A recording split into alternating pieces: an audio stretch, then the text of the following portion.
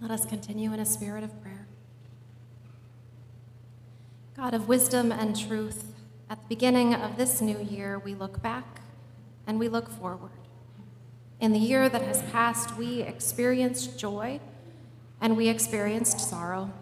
We felt blessed and we felt challenged. Some things went by much too quickly, and some things lingered for far too long. We are reminded that you are present through it all. We are reminded that we are never alone. We are reminded that nothing can separate us from your love.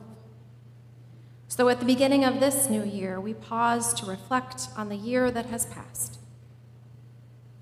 We remember the things from this past year that we are most thankful for. We recall the moments we were the happiest. We consider the times we felt most alive. We recognize the times we gave and received the most love. We are grateful, God, that you were present in those times. We also remember the things from this past year we are least thankful for. We recall the moments we were the least happy. We consider the times we felt life draining from us. We remember the times we were stricken with grief. We recognize the times we gave and received the least love. We are grateful that you were present in those times too. Gracious God, at the beginning of this new year, we also look forward to the year to come. We are confident that you will be with us still, when we are thankful and when we are not, when we are happy and when we are sad, when we feel alive and when we feel drained, when we give and receive love and when we do not, when we hope and when we despair. God, the world we live in is messy and challenging, yet you are always with us. So give us grace and give us courage to live faithfully in this imperfect world. Remind us always of the promise of your kingdom, emerging around us and through us. We continue in a spirit of prayer as we join our voices in praying the prayer you taught your disciples to pray. Our Father, who art in heaven, hallowed be thy name.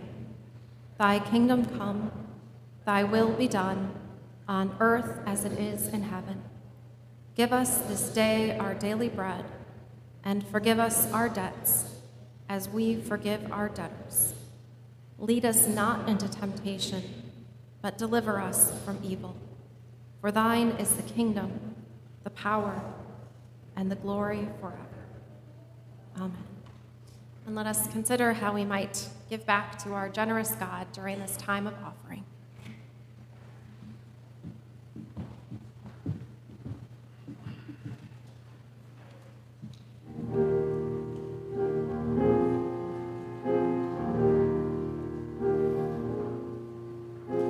Here we bring you water from the well so clear, for to worship God with this happy new year.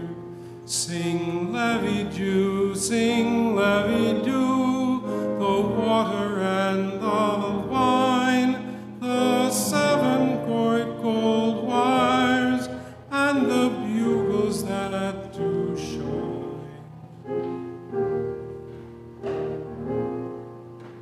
Sing reign of fair maid with the gold upon her toe.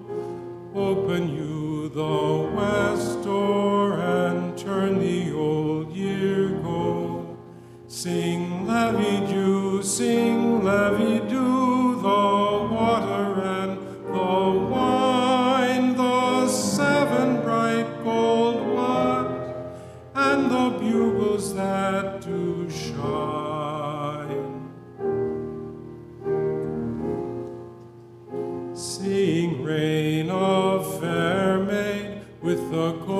on her chin. Open you the east door, and let the new year in. Sing levy-do, the water and the wine, the 7 bright gold wires, and the bugles that do shine.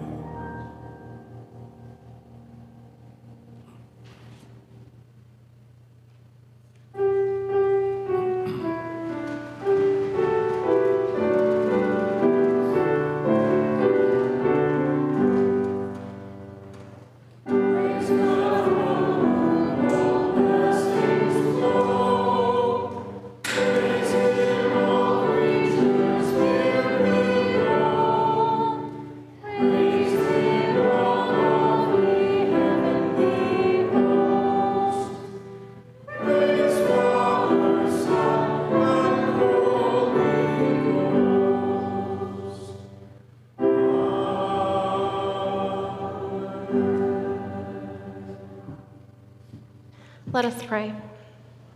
As we bring our offerings to you, we give back to you from the abundant blessings you have given us.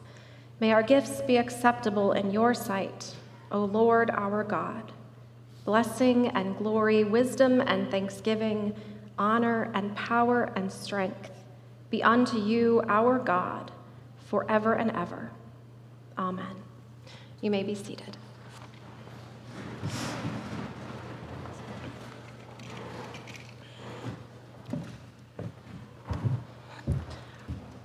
Our scripture reading comes from the letter to the Hebrews. It's a book that we don't read a lot of. It's a book that kind of stands out as a quirky book in the New Testament, among the New Testament letters. And yet it's a book with interesting depth and wisdom and vision. So hear now these words from Holy Scripture. Therefore, my friends, since we have confidence to enter the sanctuary by the blood of Jesus, by the new and living way that he opened for us through the curtain, that is, through his flesh. And since we have a great priest over the house of God, let us approach with a true heart, in full assurance of faith, with our hearts sprinkled clean from an evil conscience, and our bodies washed with pure water. Let us hold fast to the confession of our hope without wavering, for he who has promised is faithful. And let us consider how to provoke one another to love and good deeds, not neglecting to meet together as is the habit of some, but encouraging one another, and all the more as you see the day approaching. May God bless our understanding of this sacred text, and will you pray with me? May the words of my mouth and the meditations of all our hearts be acceptable in your sight, O God, our rock and our Redeemer. Amen. Years ago, my friend Lee told a story that left me giggling for weeks. It was the kind of thing I would be doing something else, and all of a sudden I'd be giggling again about Lee and her story. She was awake in the wee hours of the morning with her newborn baby. She fed him, changed him, swallowed him, and put him back in the crib, and the whole time she felt a little off, as though she was a bit off. Everything seemed kind of fuzzy, but that's to be expected when you are completely exhausted by the demands of a newborn baby. Only when Lee caught a glimpse of herself in the mirror did she figure out what the problem was. She was wearing her sunglasses in her pajamas in the middle of the night while feeding and diapering her baby. I loved this story, not only because, again, I find it incredibly funny, that vision of Lee in the mirror in her sunglasses. I love it because it's actually kind of a decent metaphor for the practical and spiritual work that we tend to do around the turning of the year. Now is a good time to take a good look at ourselves in the symbolic mirror, to take stock of who we are and what we're doing. And if we find something amiss, now is the time to change, to free ourselves from whatever is preventing us from being fully alive. Lee's tale of the midnight sunglasses actually reminds me a lot of the story of Paul's conversion. Before he became Paul, the apostle and author of so many New Testament letters, Paul was called Saul, and he was a kind of terrible man. He loved nothing more than persecuting the early Christians. Yet one day on the road to Damascus, Saul was blinded by a light from God. His blindness lasted for 3 days, during which he prayed in despair and confusion and total darkness. Finally, God sent a man to help Paul. "Brother Saul," Ananias explained, "the Lord sent me, Jesus, who appeared to you on the way as you were coming here. He sent me so that you could see again and be filled with the Holy Spirit." And with that, the scales fell from Saul's eyes, and he could see the truth, not only about himself, but about the God whom he had rejected. He couldn't do it alone. He needed that faithful mirror of Ananias standing with him. Saul was immediately baptized into the very faith and fellowship he had gleefully oppressed. Yes, New Year's Day is a wonderful time to reflect, a great day to remove the shades, so to speak, to see clearly and act accordingly. And many people act accordingly by making New Year's resolutions. Now, maybe you love them, maybe you hate them, maybe you're somewhere in between, maybe you gave up making them years ago. Maybe you're one of those people who actually finally made some huge change in your life because of a New Year's resolution. Or maybe you've learned the hard way that you're not the kind of person who can drastically change just because there's a new calendar tacked to the wall. A couple of years ago, while poking around in my parents' basement, I found an old journal that contained my New Year's resolutions from 1992. Now, I can date the chart precisely to that year because it mentioned the boy I had a crush on. I had resolved to stop thinking about him all the time. I also resolved to stop biting my nails, to pray more, to learn how to do my hair so it looked good, to get out of my sister's shadows, and to find out why boys were such jerks. I was 12. Note that this is a far from comprehensive list. There were 20 New Year's resolutions on my chart. And it also contained a way to monitor my progress. I drew this chart by hand with a ruler and made check marks each month if I determined I had improved in that area. You'll be happy to know that I did, in fact, figure out why boys were such jerks in March of that year. Though I didn't write it down, so I can't pass on that wisdom.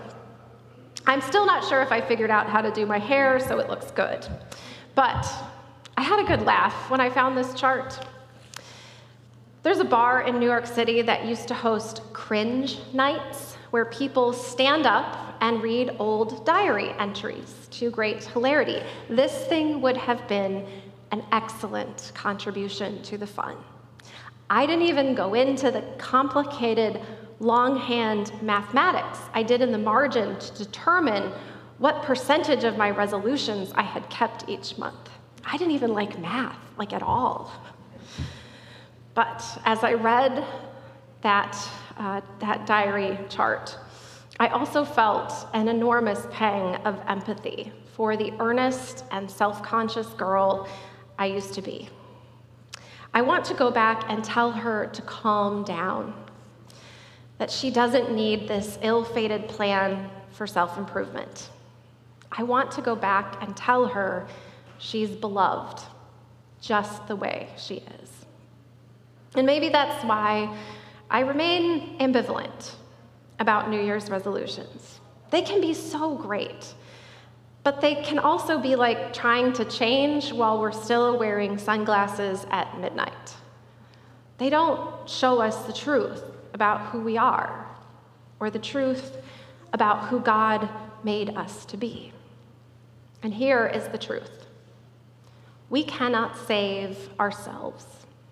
All the self-improvement in the world does not protect us from heartbreak, guarantee our safety, or manifest salvation. Nor does fixing our bad habits make us even a modicum more lovable in God's eyes. We are beloved just the way we are. And through the power of God, the God of love who does have the power to redeem and restore, we have everything we need to be fully alive in Christ. Consider those strange and wondrous words from the letter to the Hebrews. We have confidence to enter the sanctuary, not because of anything we have done. We can mosey right into the Holy of Holies, previously a space set aside for only those who were anointed and set apart. We can do that because of everything God has done, not what we have done, what God has done. Jesus is the great priest over the house of Israel. Jesus is the author of a new and living way. And we are invited to walk in this way. The invitation is to participate in what God is already doing, to trust that God is faithful even when we are not. We are welcome to return, to approach again with a true heart in full assurance of faith, to rejoin the congregation of grateful followers of Jesus Christ. And that's the other thing I love about this Hebrews passage, and what made it feel so perfectly weighted for New Year's Day worship. In addition to reminding us that we are not responsible for saving ourselves, it also reminds us that we do bear a different responsibility. We are responsible to one another. In the great story of salvation, the collection of Christ followers becomes something new, the church. We are not walking the new and living way alone. We need community. And by God's grace and wisdom, we have been given one. Let us consider how to provoke one another to love and good deeds, not neglecting to meet together, but encouraging one another. Now, this is the kind of New Year's intention I can get behind. Grounded in God's presence, confident in Christ's sanctuary, and empowered by the friendship of the Spirit, we are charged to participate in holy provocation, to incite exchanges of love and goodness. And we are reminded in no uncertain terms not to neglect to meet together. If we must cultivate one new or renewed habit in 2023, gathering regularly with our community of faith is at the top of my list. My mother always said that you will spend New Year's Day, the way you spend New Year's Day will somehow be reflected in the coming year. That you have chosen to enter this new year by entering the sanctuary with confidence is a beautiful thing. God will meet you here always, in things seen and unseen. God will meet you here always through the kindness and encouragement of friends. God will meet you here always and love you just as you are and keep you on the new and living way. So let's ask God to help us remove the sunglasses or scales preventing us from seeing ourselves clearly. Let's ask God to give us the pluck to tear up the charts that are not about grace. Let us gratefully accept the gifts and graces we have been given for this journey. And let us hold fast to the confession of our hope without wavering, for God is faithful. May it be so. Amen.